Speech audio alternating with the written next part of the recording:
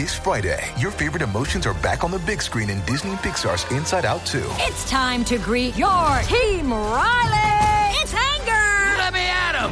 Fear. Safety checklist is complete. Disgust. Ew.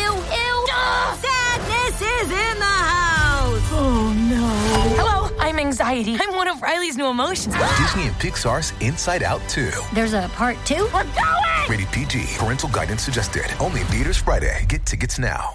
Hello and welcome to the Bald Move Television Podcast. We're the officially unofficial podcast for all of television here on baldmove.com. I'm your host, Aaron. And I'm Jim. And today, this Monday, we are talking about the Romanoffs, Episode 5, Bright and High Circle. Jim, how high and how bright was this circle for you? It wasn't the dim and low circle. I mean, it wasn't... I didn't hate it. It was kind of on par with everything else that I've seen from the Romanoffs. I don't think it was awful. I don't think it was great. Somewhere in the middle. Yeah, this is a pretty messy episode because it's trying to say something, and I think the thing it feels like to me the thing it's trying to say is kind of, you know, in the era of Me Too, and as we talked about in the very first episode, Matthew Weiner's kind of involvement in that is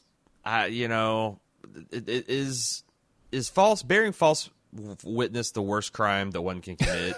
Obviously not. I mean, I can think of a litany of crimes that are worse. I feel like murder.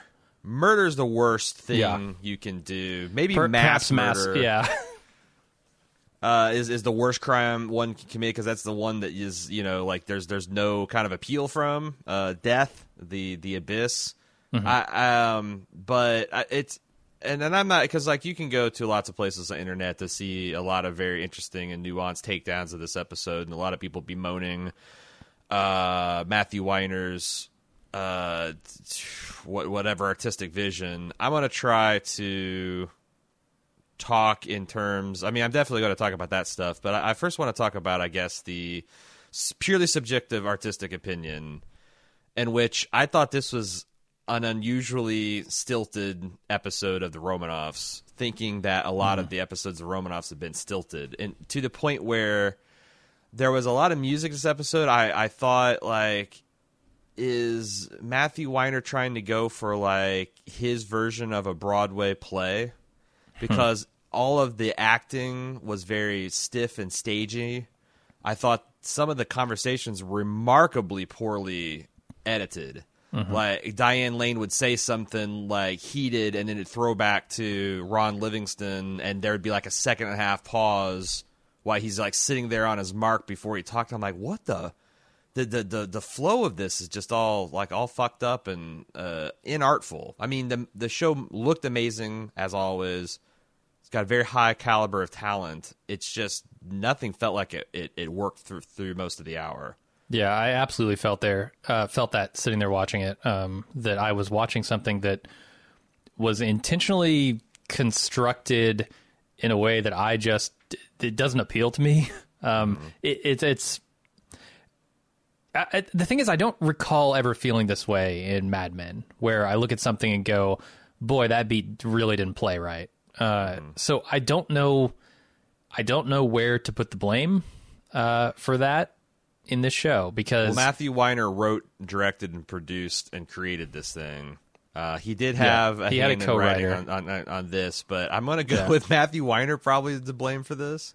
Yeah, I mean, I suppose so, but I guess he had other talent working with him on Mad Men in a way that, you know, covered up some of his perhaps tendencies, at least as I'm perceiving them in this show, to try. It's almost like there were moments where he thought he was giving the character a beat to think, but instead it came across as this character isn't actually thinking. They're just sort of waiting to say their line. Yeah. I'm with you. It felt a little weird and clunky. On the other hand, I did like just about everything involving Andrew Rannells. I'm not sure how you pronounce his last name. That except for the fact that he is 40 years old and he's convincingly playing a mid-20-something person. That is the piano teacher? Yeah.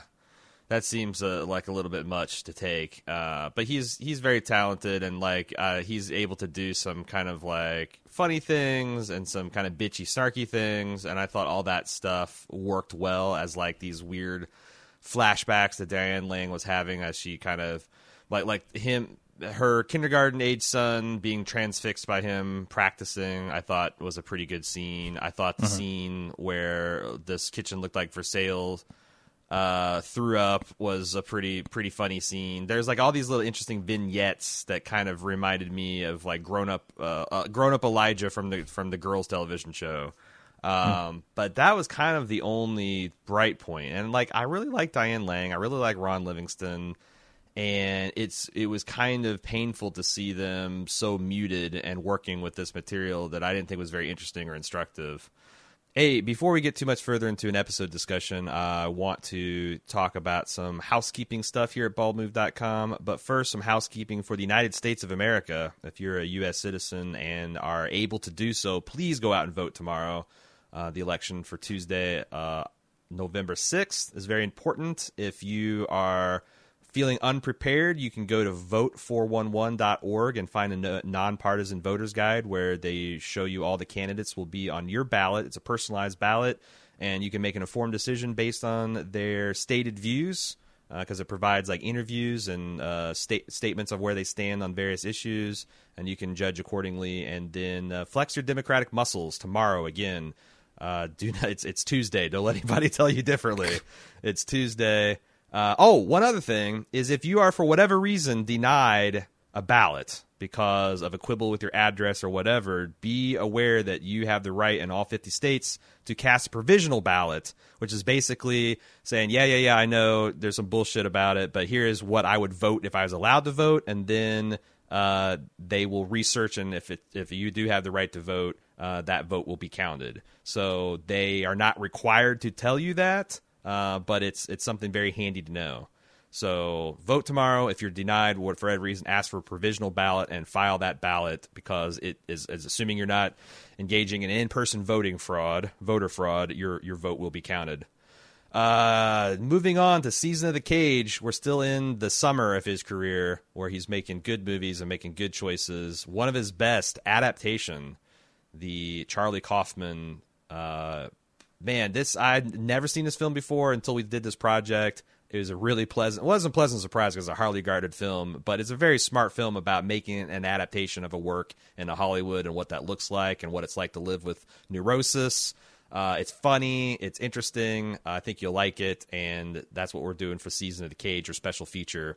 It's got tons of audio features, members-only club features. Check it out on baldmove.com and youtube.com/baldmove. We're also wrapping up The Deuce this week. It's the final episode, just aired last night. We'll be talking about it tomorrow. You can still get feedback in at tv@baldmove.com. Cecily and I are still doing American Horror Story. There's 2 episodes left of this season. Jim and I saw Bohemian Rhapsody, the Queen biopic, this last week. Had a really good time doing so. This week, we are seeing the World War II-themed horror film, Overlord. That one should be interesting.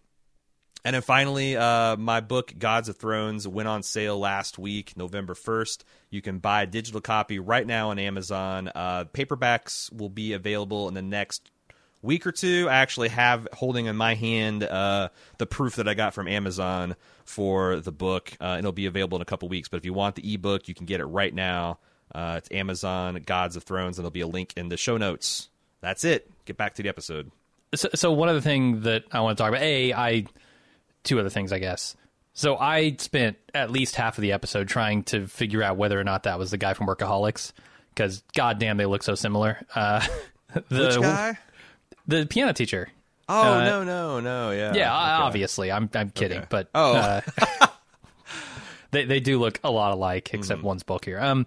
And the other thing is, it felt like this whole series really feels like this is Matthew Weiner's attempt to tell the public that he loves high-class things.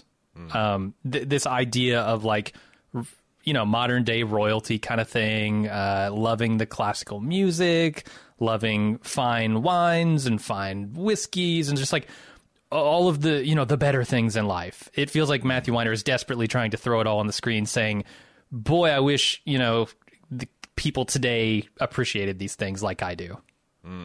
Right? Am I crazy in thinking that? There's certainly an undercurrent of that, and I felt like to your point that maybe Diane Lang was a bit of a Mary Sue, and that Matthew Weiner's like, oh, I wish I had a dreamy gay man to come by and tell me I earned everything, and this is a result of my own hard work and being a good person, and not just economic imbalances of the system that's just random.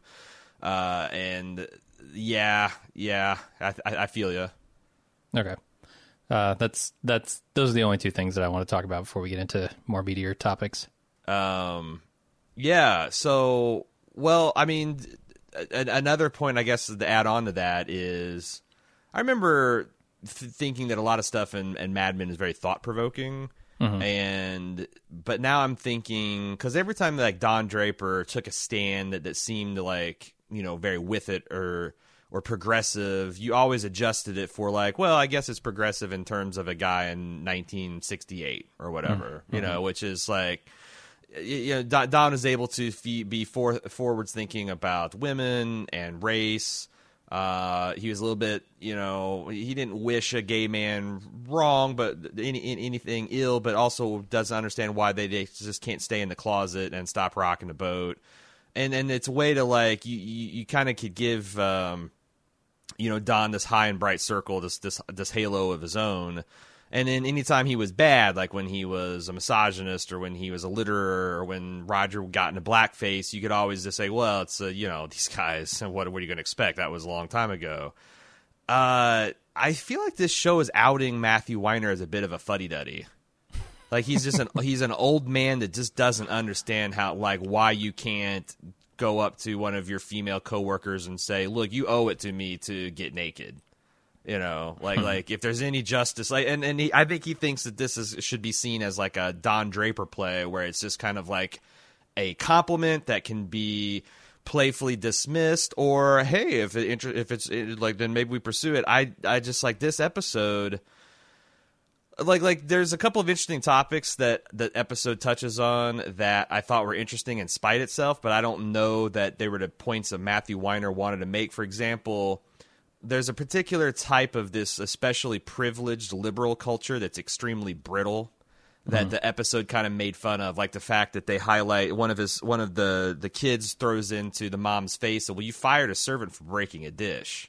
And she's like, well, no, I didn't. I fired her because it was a special dish, and it was a fancy Romanoff dish. And also she kind of tried to blame one of the kids for it, which I get it. That's a lie, and like housekeeping requires a certain amount of trust. But Jesus Christ, how do you make all those words coming out of your mouth without realizing that you're a master in this servant type of relationship, and that itself, like the fact that you're trying to articulate all this stuff is something that maybe should give you pause.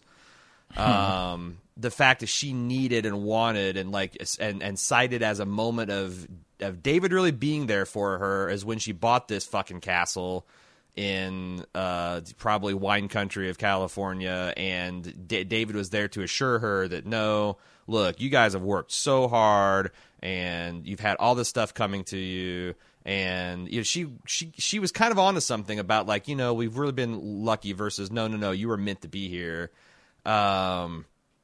The father, like as soon as he found out that David had been like accused of doing something inappropriate to children, was kind of like, I knew it. A fucking gay piano teacher, right? Come on, that was just asking for. I never thought that was a good idea. It's like some of these. I feel like some of these people, you scratch the thinnest of the surfaces and you reveal how much their kind of high-minded ideals are essentially bullshit or essentially a veneer, right? How like quickly Diane Lang took offense when a teacher suggested that her own life choices could be having a negative impact on her child and his fitting in, and how quick she was to dismiss pretty extreme behavior, getting naked and running around in the class as like, oh, kids. And I just thought, and also like to put a bow on the dad's like complete turnaround when the inappropriate conduct became supplying a 16-year-old with alcohol rather than touching their privates. He's like, oh, well, inappropriate contact. Shit, I did that as a... Like, I mean, I'm not saying that buying a kid a beer is worse than touching their pee-pee or better or anything. It's pretty concerning behavior, though, right? It is. I mean, here's where I come down on this. I don't think it's like, especially... So when you look at it from the kid's perspective, okay, this is a 15-year-old. The kid wants beer, wants to try it, whatever, is going to someone that he trusts that could potentially get him that beer, that whiskey, that whatever kind of alcohol it was. That is totally understandable from the kid's side. What is not understandable is the adult indulging that kid and getting that for them. Yes. Whether there's anything otherwise inappropriate or not going on, or even the potential for that, like, that adult should know better, right? Yeah, and also that, like, I'm glad Ron Livingston didn't hit the skids when he was 16 and started drinking, but, you know, some people are genetically predisposed to do so, and his idea of harmless fun could wreck a career, that could wreck a person's life that hadn't yet begun. Mm-hmm. It's just, that's what I'm saying, like, these fucking people... you know, they're the worst type of, like, kind of helicopter hover parents, but also, like, well, shit didn't kill me when I was a kid, so, you know, we didn't have to wear seatbelts when we were growing up. Like, it's that kind of weird, just because you ran the evolutionary gauntlet doesn't mean it's okay. Again, and the idea that, like, I didn't feel like I knew what side the script was coming down on any of this stuff.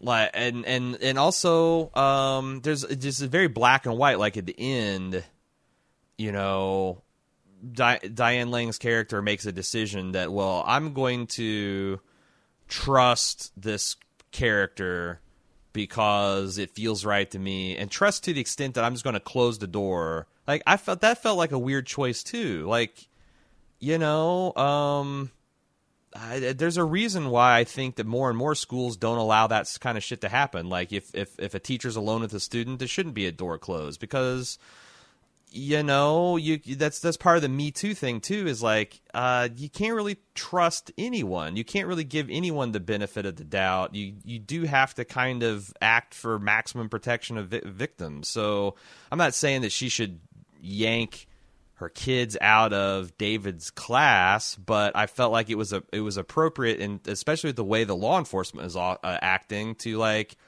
you know, maybe keep the door open, maybe check in, maybe not be like annoying or an asshole about it, but, you know, keep an eye on. And I'm not saying that because David's gay. I'm saying that because he's got a one-on-one relationship with this child. If it was a female teacher, it'd be kind of the same thing, especially if there's kind of some weird, you know, accusation that's happened. And I just felt like that this episode is trying to say something like, hey, one false accusation can wreck a person.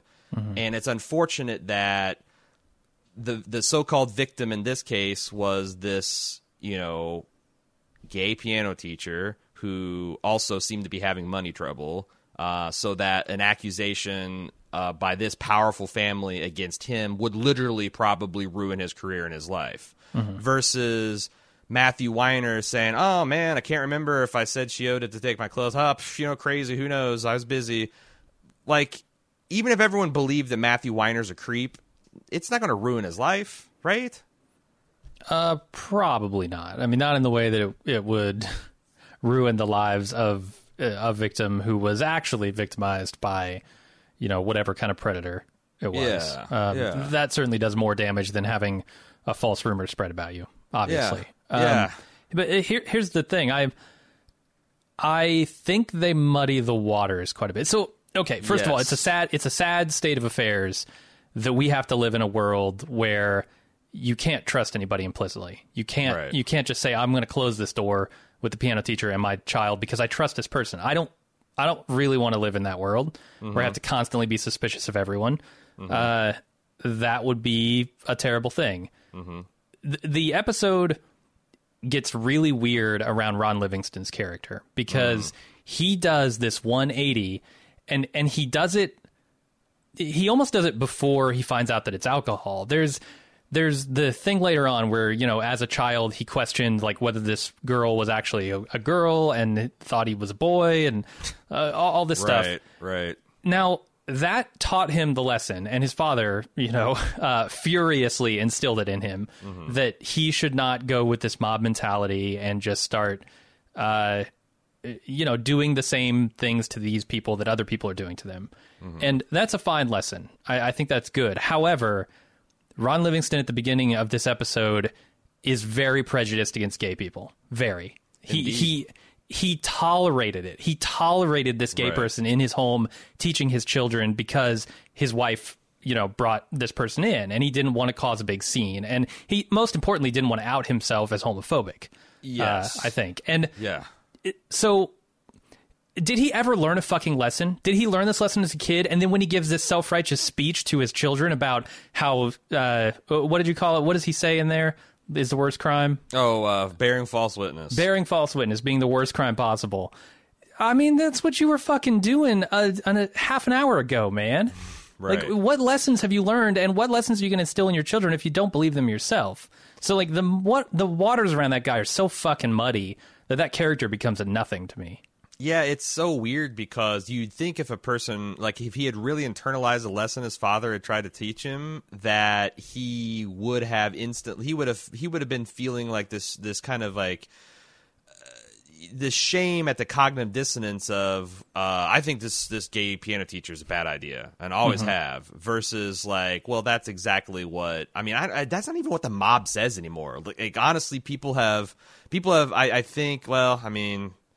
Again, I might be stepping my best, but I feel like in polite society, people have moved on from herder the gays to like herder the trans. And I'm not saying that we can't go back and that like, you know, we're in this, I should probably stop talking because it's not like anybody in the LBTG T community has any kind of firm bedrock of their civil rights being respected in 2018.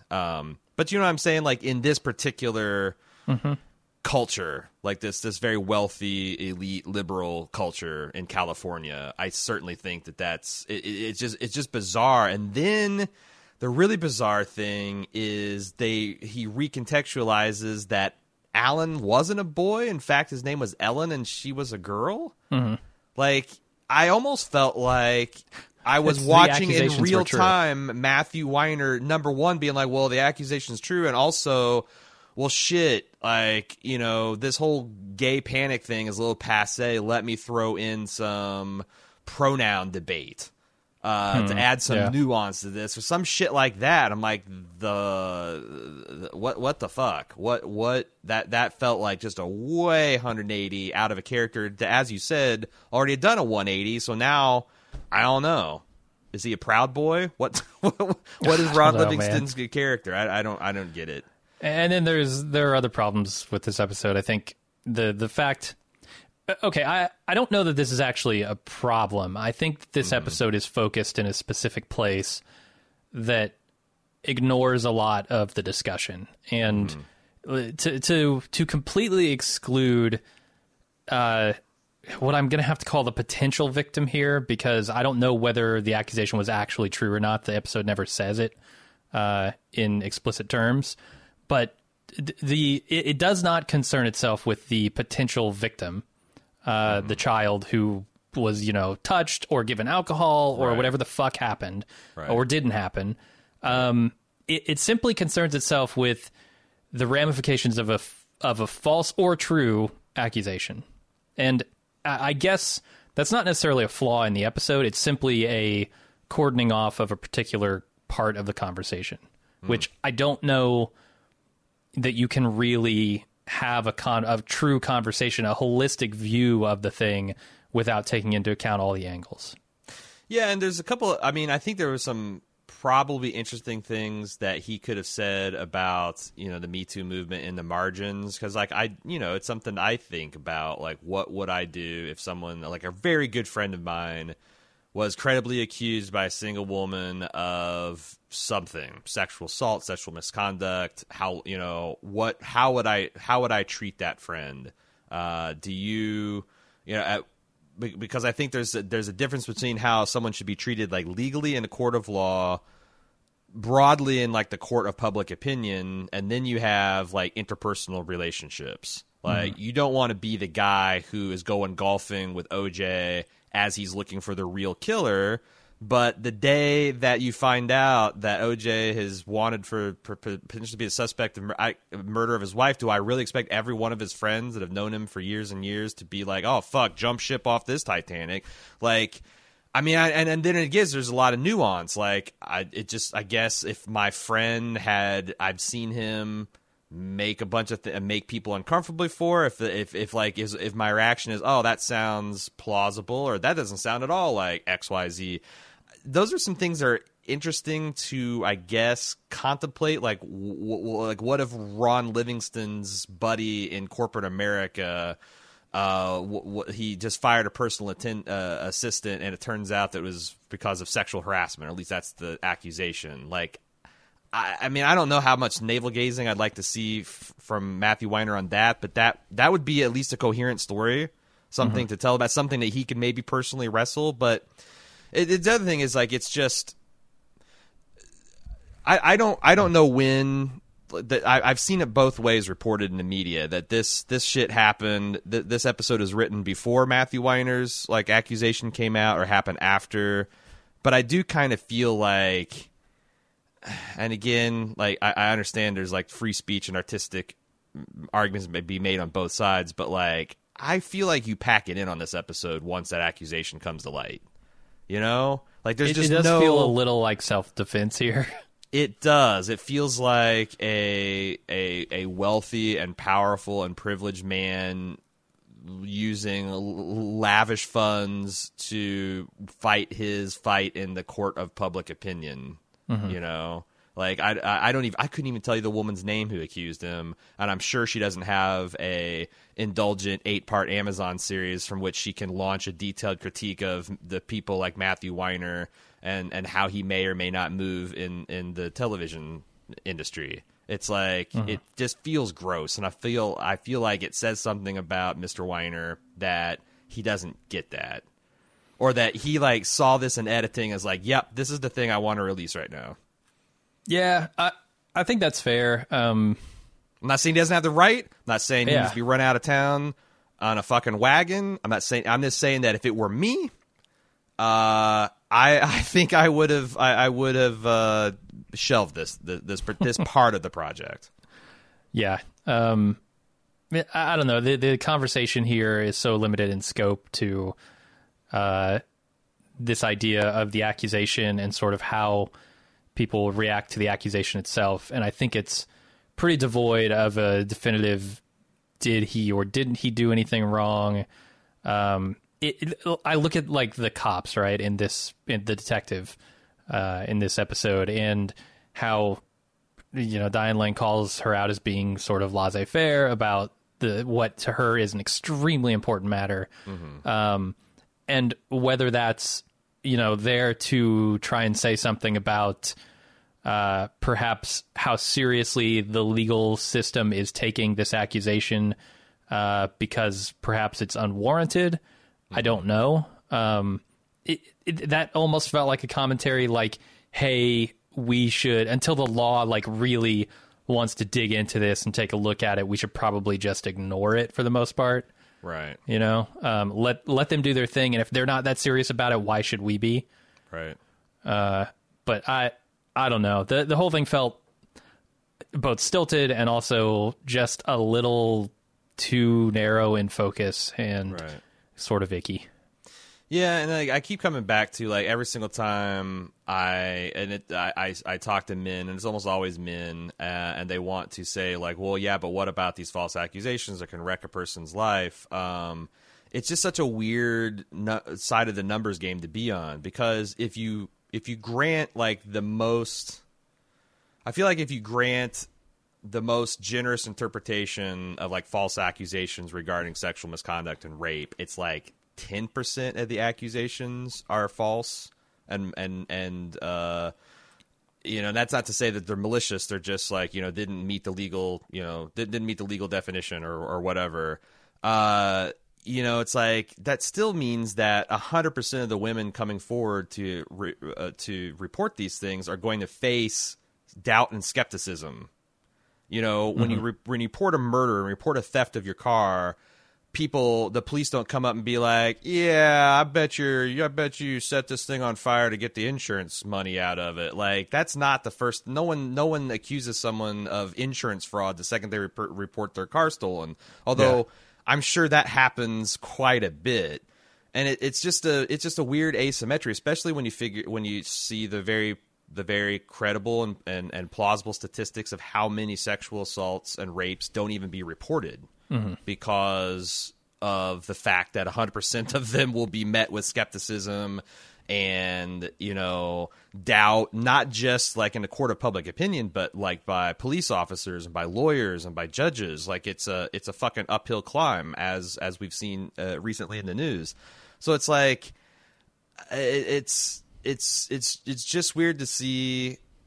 It'd be like in the middle of Jim Crow in the South, where like black men were being lynched both legally and extra legally for eyeballing white women, for like someone to do a television show about, well, what about the white women who are actually raped by hypersexual black men? Like, what the fuck? Like, okay, maybe that happens. Maybe it's a problem, but how about the dudes getting torched and getting strung up and blowtorched in the woods? Like, that's happened a hell of a lot more, and with a sense of like official, like that's the kind of the policy. And I don't know. It just, well, I do know. I think it's a bad look, Matthew Weiner, and I think you're getting round the criticism on the internet because of it, especially since this is part of kind of shaping up to be a mediocre project. No, it does feel very much like Weiner, and I know he's got a co-writer on this, but I can't help but feel like this is in large part his creation. I think he's trying to talk to the people who are in power. Like, I look at the James Gunn stuff, right? And I know this isn't like involved with the Me Too thing. It's just him kind of being a general asshole 11 years ago or whatever. Right. But he got fired from his TV show, and it was all, over something that he apologized for. It was something like a big deal was made about it, and he got fired. And I feel like Matthew Weiner in this episode is talking to sort of the executives at Disney, right? Or not even that specifically, but people with power who would be confronted with decisions to make around these kinds of issues in regards to their employees or their friends. And he's saying, let's not be too hasty to jump to conclusions here. That's very much what it felt like to me. And I mean, there is something. So here's the Romanoff tie, I guess, is that power imbalance. These are very powerful people in a powerful place. And in this case, the power that this woman has is to essentially destroy the ability for the piano teacher to do the thing that he loves doing, which is teaching piano and bringing, that peace and that joy to when he's still kids. Very much trying to make that dream happen. Exactly. Yeah. And she could crumble that to dust by simply saying, you're fired, and then everybody else would in turn fire him. Everybody would right down the line, ruin his dream. And that to me is where the core of this episode lies, in the idea that if you do that, if you were in a position to do that, and you do that without thinking, then you've probably made a mistake. And he's not saying don't do it. He's simply saying think about it before you do it. Right. And I guess that's, in my opinion, that's perhaps the most interesting thing that this episode does. But it's certainly not the only thing. Yeah, and I don't even know what is the appropriate amount of, I feel like, what do you do if you are Diane Lang? It seems like obviously asking your children, but like maybe not in a this is a tribunal, you must give up, in kind of an open and, hey, what do you think about David and how's he make you feel as a person and all that? Like, I mean, yeah.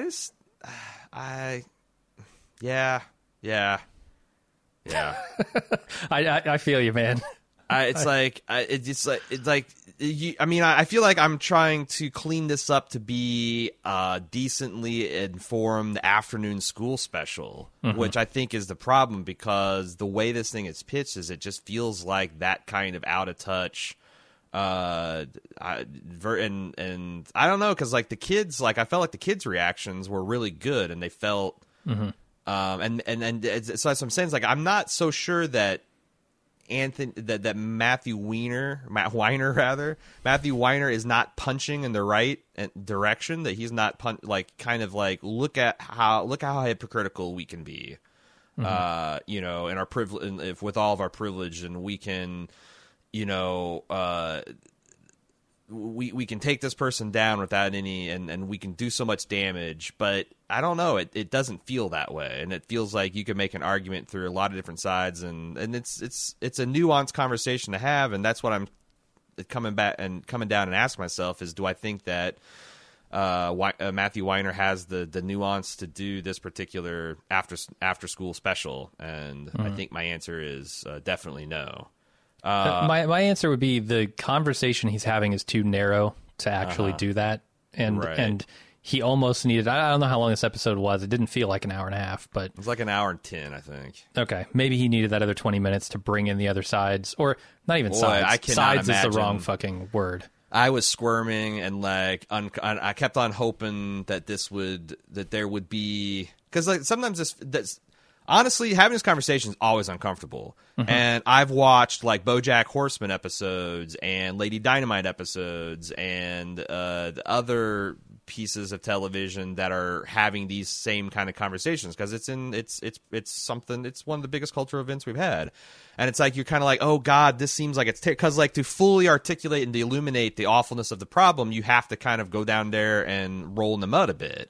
And like there's always a point, and I think in better examples of dealing with this topic where the tide turns and the episode has an actual moral point it tries to make, and then you can kind of decide what you feel about it. This, I felt like it was pretty cringy and uncomfortable from start to finish, and the conclusions it drew were nebulous and debatable. And I don't think you want to. I don't know. Do you want to make a nuanced movie about the Nazis and whether they had points or not?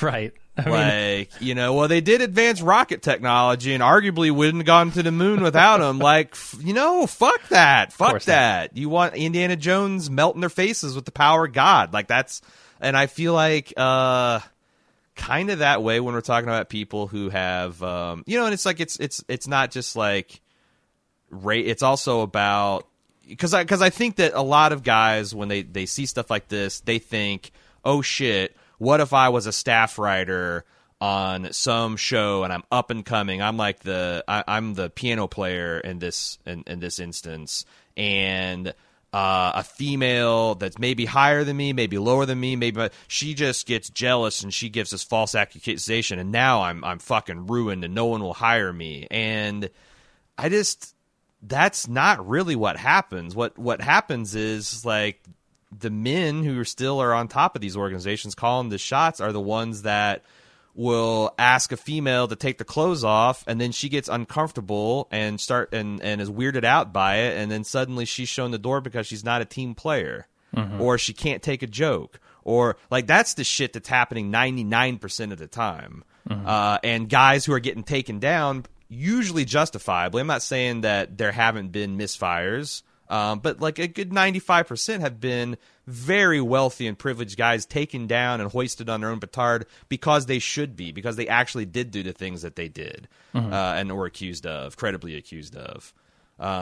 So I feel like it's the wrong messenger, tone deaf message, inartfully told. There's one other thing I want to talk about. That I felt like that one of the things that Matthew Weiner tried to do is introduce David as a problematic victim because he bullshits.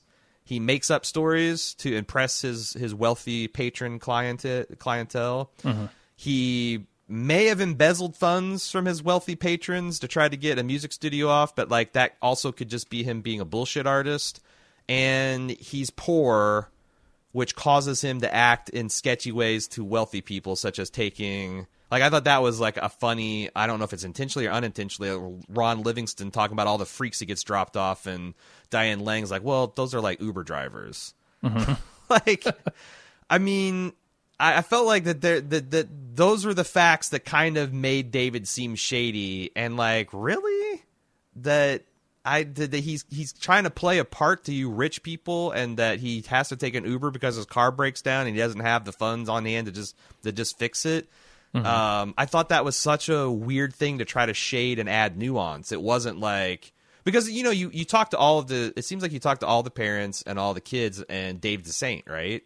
Yeah, that should be like into the story, but instead it's all like, well, he did tell that one lie about being a Romanov, and then like, did you loan him this? Like, there's all this meta bullshit. Like honest people can molest children. Rich people can certainly molest the shit out of children, as we've seen time and time again. Like, this is all a bunch of red herring bullshit. Yeah. And then why was ants crawling all over Diane Lang? That was like supposed to be the pricks of her conscience or something. Yeah, I mean, that was depicting, the idea that's lingering, even though there's nothing there.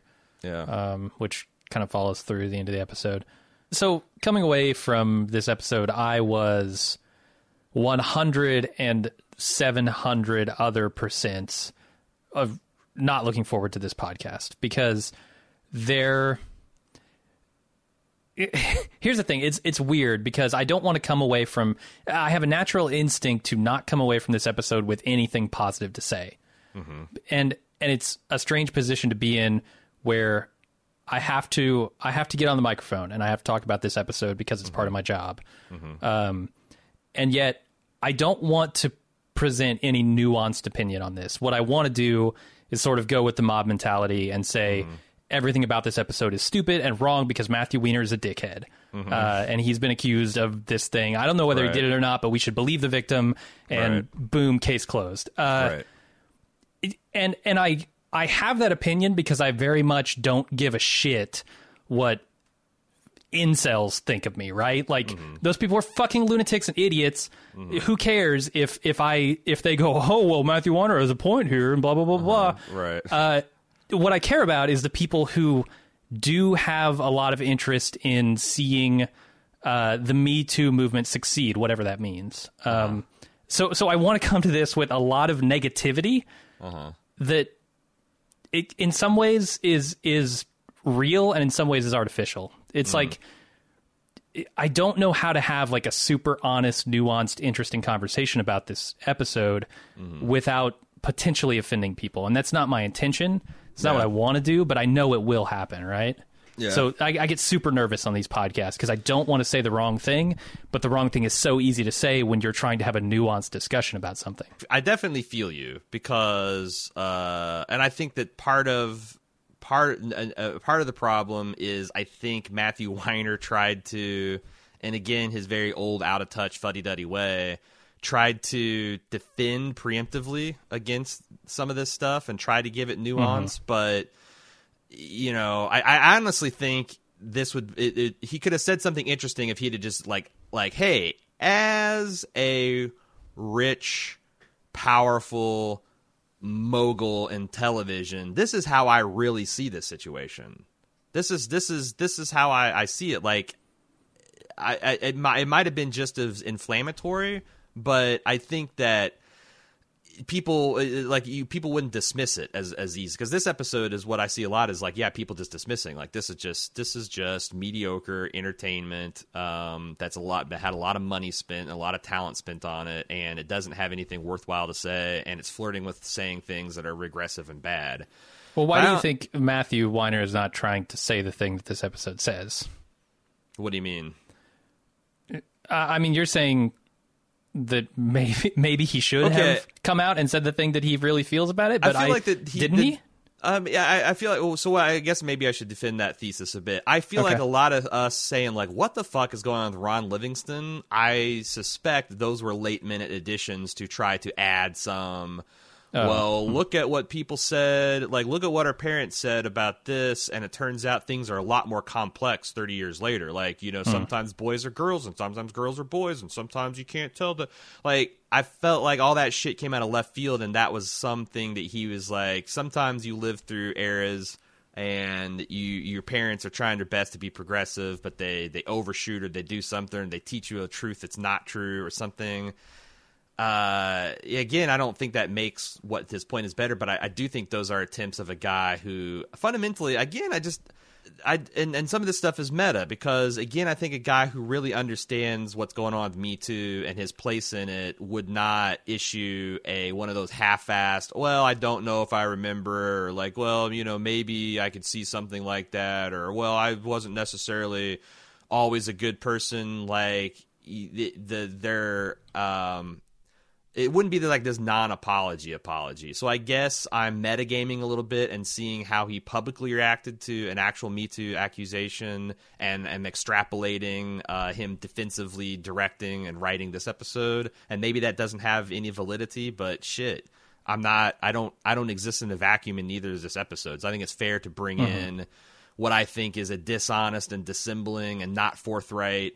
Like, Jesus Christ, I actually think that the playbook for this stuff, and it's too bad I'm using the words playbook when like it's entirely possible for people to do this like and not a calculated way, but everyone knows the shit that they did, man. Unless there's some substance abuse issue that's thrown into it, and they're like blackout drunk while they're in the writer's room or whatever. Like, everyone knows the things that they did, and the other thing that I take as a bedrock is in this Me Too era is usually there's not like a lone thing. Like if David molested a kid in piano, I don't think it would be a single thing that he did, because usually people that have these kind of proclivities, they cautiously flex their power. They find out that they get away with it, and then they less cautiously flex their power, and then that's how you get Harvey Weinstein, right? Or a guy who just is fucking gross. Or it's how you get what's that Matt Lauer guy on the Today Show where he's got like a door that he can lock with a button, and he's got the sexual harassment chamber that he's built in the NBC studios. Like, that's how you get to that kind of extreme shit. And it's like, just like in this day where you like, if someone says, hey, you did something that made me feel uncomfortable and hurt me, to say, well, maybe I did, maybe I don't. Who can say? Times are so confusing. That's a fundamentally dishonest horseshit answer. And that's the guy who made this episode. Is that kind of like... Yeah, I get what you're saying. Yeah. At risk of defending or playing the wrong advocate here, I'm gonna throw something out. Do it. Maybe, is there any possibility here that we should be giving a little bit of credit for someone who is powerful, someone who is in the position of Matthew Weiner, simply raising the conversation in a very public medium? Does that not have any value, I guess, is my question. It's not that it... And where would you attribute that value? Is it to Matthew Weiner? Is that his intention, or is it simply a byproduct of this thing that he made? Well, so why is it the old, powerful, rich guys' place to make this stand? Like, because that's not what I'm saying. What I'm simply saying is bringing it to people who may not have been touched by it yet and may not have ever thought of it. Well, so I guess here's my critique to that, and because I think you're onto something, and what I think is true is that Mr. Weiner has access to hundreds and hundreds of people in this community, women that he could have like floated these ideas for an episode to, and he could have sought out critiques that like, oh God, no, Matt, no, you can't say that. It's gonna. He could have actually used his platform to make something really interesting and really thought-provoking and maybe made people feel uncomfortable and like or he might have like, he might have gotten the answer of like, just like, look, dude, you can't be this guy. You can't be the guy who makes this at this time because of XYZ, societal reason, political reason, whatever. But I think what he did probably is just did this almost entirely by himself. And here's another thing that's going to sound kind of gross and prejudiced, but fuck it. It's one of the honestly first thoughts I had is when I saw a woman's name attached to the script. I'm thinking, he used you as a fucking sandbag. Yeah, shield. As a pillbox to like, oh, well, if a woman, like, she was my co-writer, so like, Why doesn't she get it? It's like that it all comes across as feeling calculated because it's clear that if you talk to women in Hollywood, he sure didn't talk to like a preponderance of women that would give him 180 degree or like a 360 degree evaluation of how this would come across. Yeah, I think. Or gay, or like, what is it like, like if you want to talk about gay people being falsely accused of child molestation, there's probably people that can talk about that, because that's like, I think that's still a real thing in society. Like people, are skeptical of men around children, period. I felt that when I'm at a playground with my son when he was real little, and I'm the only guy there, and I'm this big dude with a beard, and I'm like, and I could see the moms kind of like sizing me up and like what, and like having conversations about me, and then Jack would run over and be like, "Daddy, Daddy," and like I could see them visibly relax. Like, I mean, I get it. There are definitely some bullshit things that our society have towards men, and I imagine gay men it goes double or treble.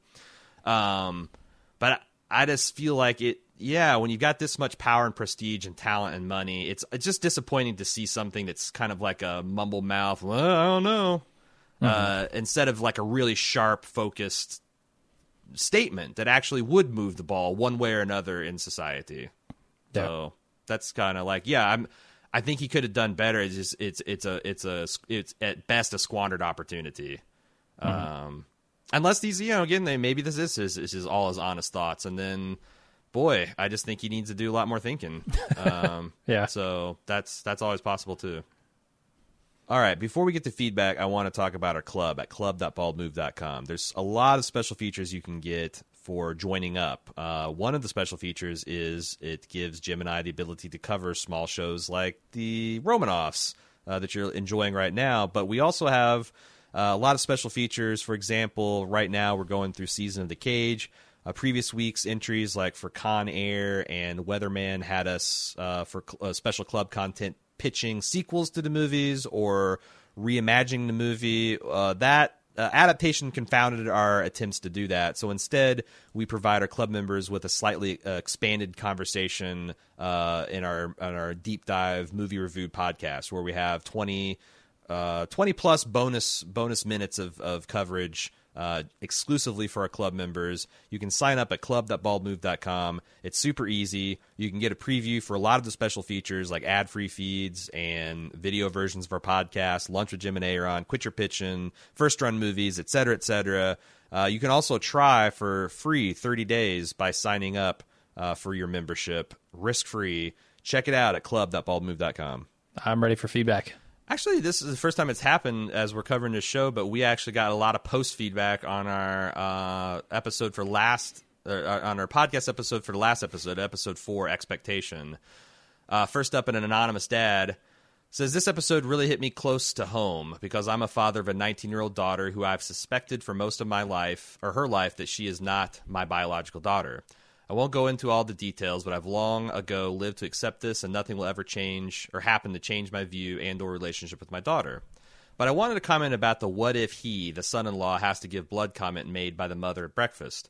I've always had a fear that although I've made peace with the possible secret about my daughter, that the truth may need to come out suddenly someday because of a medical procedure that requires a donor of some kind, and it'd be something that would typically be taken from a family member but not work because I'm not the biological father. I have no idea if this is what the wiener was referencing with that line, but my mind immediately went back to that as soon as the main plot took hold. I don't know if I can assuage your fear here, anonymous dad, but it's my understanding that like if it came time to like you donating a kidney to your daughter, that not like sometimes not every parent would be an exact match, right? Oh, I don't know. Like I don't know, but like to the extent that's like I'm trying to tell this guy's like, well, maybe that's not a real fear. Like like I don't have the same. I don't think blood type as my parents. But anyway.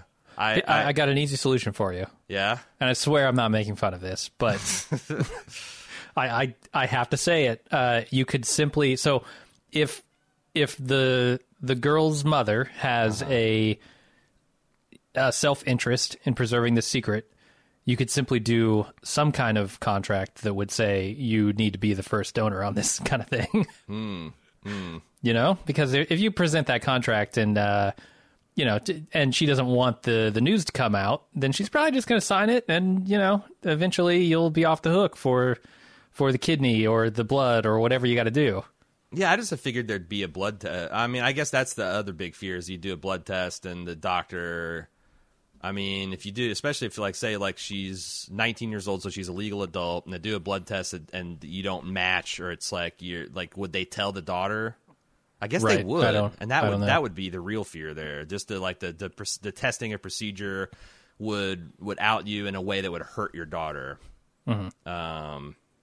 Which because it's not going to hurt you. Obviously, you've like you said, come to terms with it. So, but on the other hand, I think that the older she gets, the more even if this comes out, she's going to look back on her life and think, biology be damned. A DNA test isn't going to tell me, who my dad was or was not. So It's interesting though, because that's the thing. I'm open to the idea that these are very personal episodes, and they might hit people right in a particular thing that makes it more meaningful to that individual than it would all of us. Because you and I had minor differences of not minor. You liked the last episode a lot more than I did, but. It's kind of on the balance, this Romanoff thing. It's certainly not hitting people as broadly as say Mad Men, which is kind of itself an acquired taste. Yeah. So someone on the forum linked a review from Alan Sepinwall, and I didn't have time to read the whole one, but they quoted a single part that went along the lines of, it's very clear after 5 episodes that this was a project that Matthew Weiner didn't get told no very often on. Yeah. To maybe and you think of who picked this up, Amazon. I could see Amazon being hey, follow up the Mad Men. It's all on you, Matt. Do whatever you want. And we've seen that a lot of times where you give a creator that kind of unfettered, freedom. I feel like that was a problem with True Detective Season 2. I feel that's a problem with George Lucas coming back to Star Wars. Sometimes real creativity is born from hardships and limitations and creative compromises, and giving someone everything they need can breed kind of laziness and shallow takes and shallow thinking. Moving on to Heather H. Boy, she's got a grand unification theory for Romanoffs. Are you ready for this, Jim? Yeah, bring it. You have a whiteboard and some red yarn to make these connections. Sure. In this episode, we get a moment that you guys didn't talk about, and again, she's talking about episode 4. Slattery's Daniel, while walking down the street in the first scene where he and Preet's Julia are physically together in the present day, confides in her that his Romanoff book has sold as a miniseries script, which is great news. But can't we safely assume that the miniseries that comprised the whole episode of episode 3, The House of Special Purpose, is in fact that book? If so, this means that Daniel writes the book that becomes a script and the context in which the events of House of Special Purpose occur. Wait, I'm not following it. So are they saying that Slattery in this case is Matthew Weiner and Weiner, and that this is the Romanoffs that he's writing? No. She's trying to find a way to connect all of these episodes together.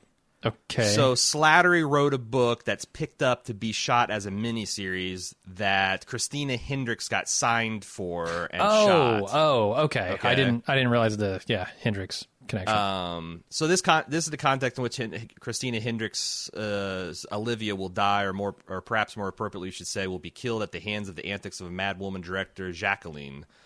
Then, of course, Daniel Slattery also appears in the Royal We episode 2 as a distinguished guest speaker in the bizarro freak show Romanoff's Cruise. He's speaking as an expert using the very book of his that is the basis for the miniseries script from House of Special Purpose. Importantly, in Expectations, he and Julia find that book in a near-dusty sales bin on a bookstore sidewalk selling for just $1, a fact that he openly laments. The book's obviously run its course in the timeline and the world of New York City's Expectation, but it's all the rage in the timeline and world of the Romanoffs cruise in the Royal We, or at least in the context of a Romanoff cruise. Mm-hmm. So if this is all to be pieced together, you can almost start to map a circulation of the curse of the Romanovs. Daniel / Slattery meets his best friend, Eric / Tinny, who supposedly or self-proclaims as a Romanov descendant, and eventually becomes some kind of scholarly expert of Romanov lore. He writes a book that becomes all the rage in the weirdo Romanov cruise circuit, and God knows where else strange supposed Romanov folks go to celebrate the Romanovness. Meanwhile, he has an affair with Eric's wife, Julia / Preet, and she gets pregnant and has Ella / Rudd, but stays with Eric, the supposed actual Romanov. That's all a big secret that eats away at Daniel and Julia. Daniel devolves into unhappiness, which probably involves more of these Romanov cruise gigs, and his book gets less and less popular until, boom, he sells the book rights to a mad set of folks who end up hiring yet another unstable person who believes themselves to be Romanov's descendant, and she makes a miniseries under unethical and nutso conditions where she literally kills someone. Moral, the Romanov's curse / psychic trauma not only infects the families from which it resides, but it circulates and sticks to all those who touch it. They pass it on and cannot escape it, and it has the deadliest or more dramatic effects on those who are not interested in it or who are not part of it until they are captured by someone who carries the curse, such as Hendrix Olivia, Preet's Julia, or Bichet's Shelley in The Royal We. Until they end up awful people dead or trying to run as far away as they can get from them. What do you think about the Romanovs as a curse that spread, like almost like the Ring style, through a community? Yeah, I mean, it tracks. I mean, that's kind of the thesis of the show, right? That it all sort of this trauma is following these people around. I guess, like, if you want to say, oh, it's cursed, it sticks to even the people around it who are unfortunate enough to come in contact with the Romanovs. You could extend it, and I certainly buy, the framework that the emailer has built here. But yeah, I don't know. I was always under the impression from the beginning that was kind of the thing of this show, right? Yeah, I thought that there's going to be a through line, but now that we've seen, for example, Diane Lang shows up in here, and she's like a wealthy mom in the California coast, but she also showed up in a previous episode as a person that hobnobs with with Pete's character. And I wonder, are you supposed to understand that they are literally the same person, that Diane Lang just happened to be in town? Because I do kind of like the idea that all of these would be tied together, not just thematically, but also like they inhabit the same universe, and these characters kind of like crisscross in and out of people's lives. And which would make the first episode be the only one that so far has none of those connections. Yeah, seems like it. But then again, there's still 3 episodes left where they can do that. Anyway, Heather concludes, I'm a professor of rhetoric and film, and my scholarly focus is on violence, so I'm fascinated by the possibility that Weiner may actually pull off some sort of interesting series that provocatively ponders how the violent moment of Romanov's demise, historically speaking, could infect the entire symbolic understanding people have of themselves today, from how they dress to who they marry to how they vacation to what they choose as a career and how they approach their work style. Despite the near historical impossibility based on the facts that they have any blood relation to real Romanovs. Man, I can't help but think that it would have been, if that's the thesis that he's going for, it would have been much better served by something serialized.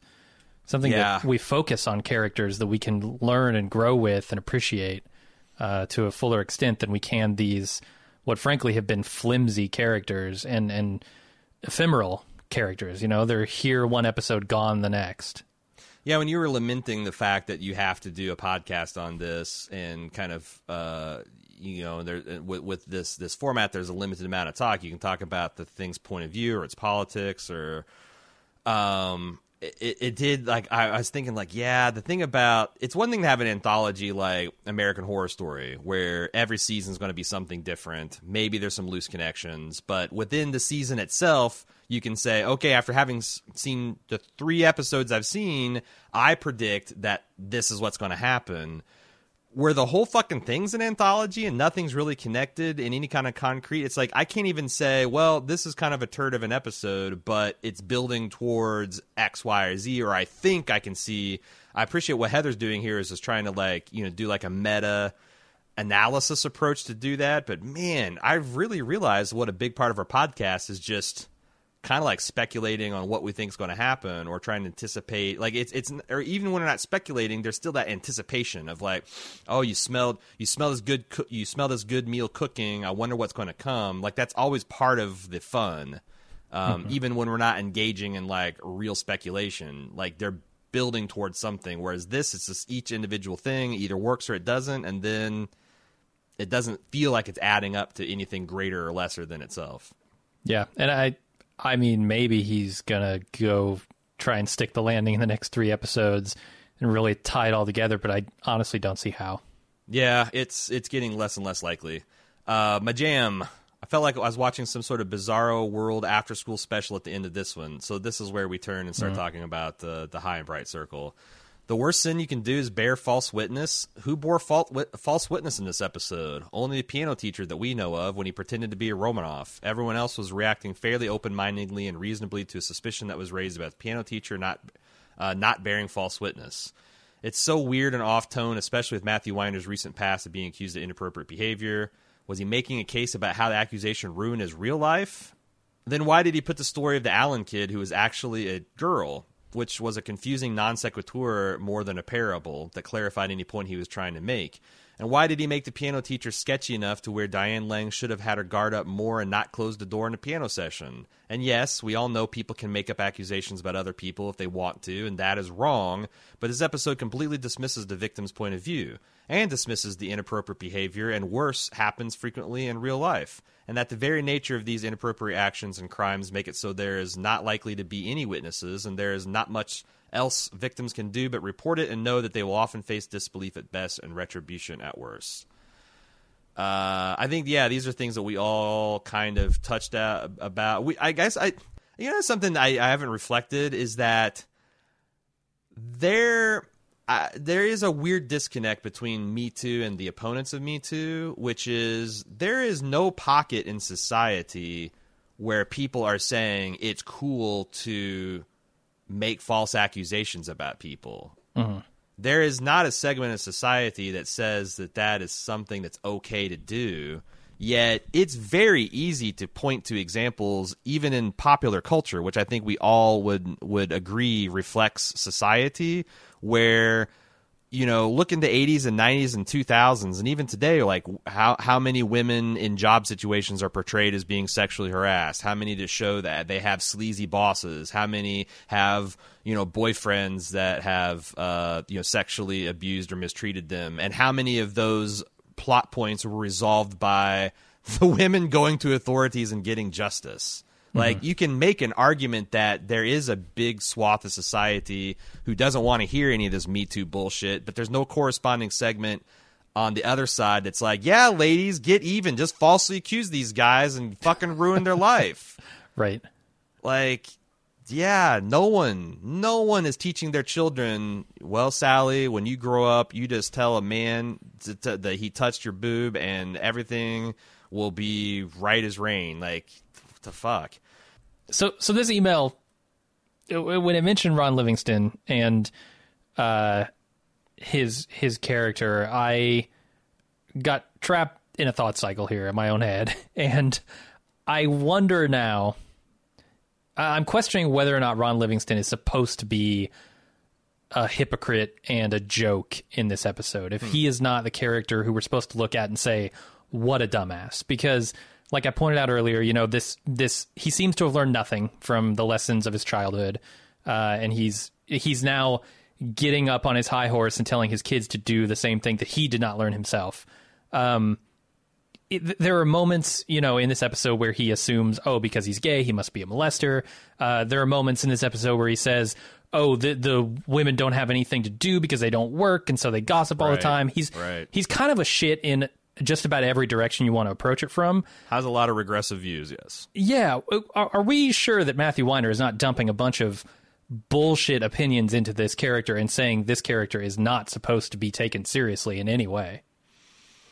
I mean, yeah, that's what I was trying to go with, like, you know, charitable interpretations of what he's trying to say. But I guess it's still muddied by the fact that I feel like Diane Lang has a lot of shitty opinions and reactions of things too. Like, who is, the only person that I feel is acting in a righteous way is the children. But even then, they had this like, well, things are weird now, so I don't want him to be my instructor. Like, they had the thing where Livingston had to come and be like, look, you shits, this is false bearing or witness, and that's Jesus himself said that's the worst thing you can do about a person. When I was writing my notes, I was looking for the alternate take that there's a clear through line, like, you know, you fucking coastal liberal elites are trying to nail Matthew Weiner to the wall, because if you actually look from this certain admittedly weird and skewed position, there is a through line of righteousness but it's just not there. Like, that through line takes 90 degrees. It's like the magic bullet in JFK. It stops for 2 seconds, turns 90 degrees, continues 6 inches, goes through JFK's dick hole, and gets accused of touching his penis. It's weird. I really tried to do it because I was thinking, like, as I was writing my notes, there's this mess of all these different contradictory opinions, and I'm like, I wonder if he is doing something like that. I just couldn't find it. Yeah. I have a whole like page and a half of stuff where I was trying to, and it just didn't come together. I mean, that's the problem with it, right? Too, because all of the opinions that he's expressing are kind of those regressive opinions that you sort of expect from an older man. Yeah. And I wouldn't necessarily put it past Matthew Weiner to actually have those opinions and honestly hold them. So, like, I don't know where to come down. Has Matthew Weiner, like, examined the culture of his childhood and said this is a negative thing? Or has he looked at it and he's like classical music and like fancy poetry and fancy whiskey and wine is holding it up as a thing to be lauded? And I don't know the true answer there. Yeah. And it's also a lot of like 101, or these are the first 3 chess moves made in this debate. And the course of the debate is well into its end game at this point. And I feel like, but the thing is, there's also, if you want to do that, it's not like that doesn't have value, because I do very strongly feel, as a person who was born with a bunch of shitty default opinions because of where I was born, the community I was raised in, the things I was taught as a child. Like, I had certain bits flipped to places that I wish that I'd been born with them flipped the other way. So, like, there's always these people that I think are well-meaning, and if you present them in what I consider the true facts in a way that is easy to digest and something that helps them kind of like make parallels to their own life, or the things that they can, you know, kind of generate empathy for these positions, that has value. Like, sometimes taking things back to the opening of a chess move where, you know, white moves their pawn 2 spaces ahead on the king rank or whatever. That stuff has value, but he's like, I just felt like he doesn't know enough to like break it down, or his understanding of the game theory is such that, like, because you have to do that, you have to know pretty well the mid and end game to explain like why this opening is good or not good, right? But the way he did it, it's almost like, I don't know. I mean, if that's what he wanted to do, I feel like it's a flip of the coin whether you walked away from this episode having a better understanding of what you should actually believe, or what Matthew Weiner thinks or hopes you should believe, and that's what kind of makes it bad. Because I do see sometimes, you know, in certain spheres of like leftist progressive politics, where they get upset when like the 101 arguments are made. It's like, Jesus Christ, why are we? Well, it's because a lot of the country still needs that one. Like, you can't. Like, every year there's a 100 level of biology, and you don't see like masters and doctors of biology coming down and bemoan, what the fuck is another class of 19-year-old dumbasses taking intro to biology for? But you do see that sometimes in like these social movements, because I guess if I put on my empathy hat, it's because it's depressing to see so much work left to be done. Or like the state of the debate in some circles, but it is what it is. You know, you have to. Not everyone's born thinking correct things. Everyone needs to be taught. Everything needs to be educated. And if you're born with like, you know, you for whatever stroke of luck, you're born with the correct viewpoints for society of today, then I guess congratulations. But I think some of those people are going to have a harder time later in life when their challenges, when their viewpoints are challenged in other ways, because they're not going to have any kind of history of like, evaluating something critically and changing their mind. It's going to be, those are like people that are going to end up being reactionary. It's like my aunt. My aunt got a liberal arts degree in the late 60s, early 70s. Absolutely would be fucking liberal in those contexts, and she's a Trump supporter. Like, so was she a liberal back then because she'd really thought through the issues and had some kind of internal framework that made sense, or was it just like she went along with what everybody was saying and like, of course that's right? I don't know. It's just, there's room for 101 type of material, but it's got, breaking things down and teaching. It requires a thorough understanding of the material, and I don't think Matthew Weiner has that. Cape Gabe, or maybe it's Carpe Gabe, Cape Gabe. It seems like each episode has less and less of a Romanoff connection. Next episode will feature someone just walking by a magazine clipping of a review of John Slattery's book. I guess that's the other thing that's kind of confounding. I thought this was pretty heavy Romanoffs to start off with. I guess I thought that would build, and it seems to be the concentration of Romanoff is getting homeopathic. It's decreasing. Right. Yeah, I wonder if that's because there was a promise made with this show, with the title of this show, and Weiner felt like, I need to actually deliver on some of that, so put the strongest Romanoff connection up front. Yeah. I'm getting to where I need to be a Romanoff shark. I need to be able to detect the one part in a million to if you put one drop of Romanoff in a 6 million gallon tank, the great white Romanoff will be able to detect it. But it just smells like salt water to me. That's all we got for today's episode, this week's episode, rather. If you'd like to give us feedback, you can do so at tv@baldmove.com or on our forums.baldmove.com. We have a Romanoff's thread there. But we'll see what happens next Friday when another one's released, and next Monday when we talk about it. Until then, I'm Aaron. And I'm Jim. I'll see you.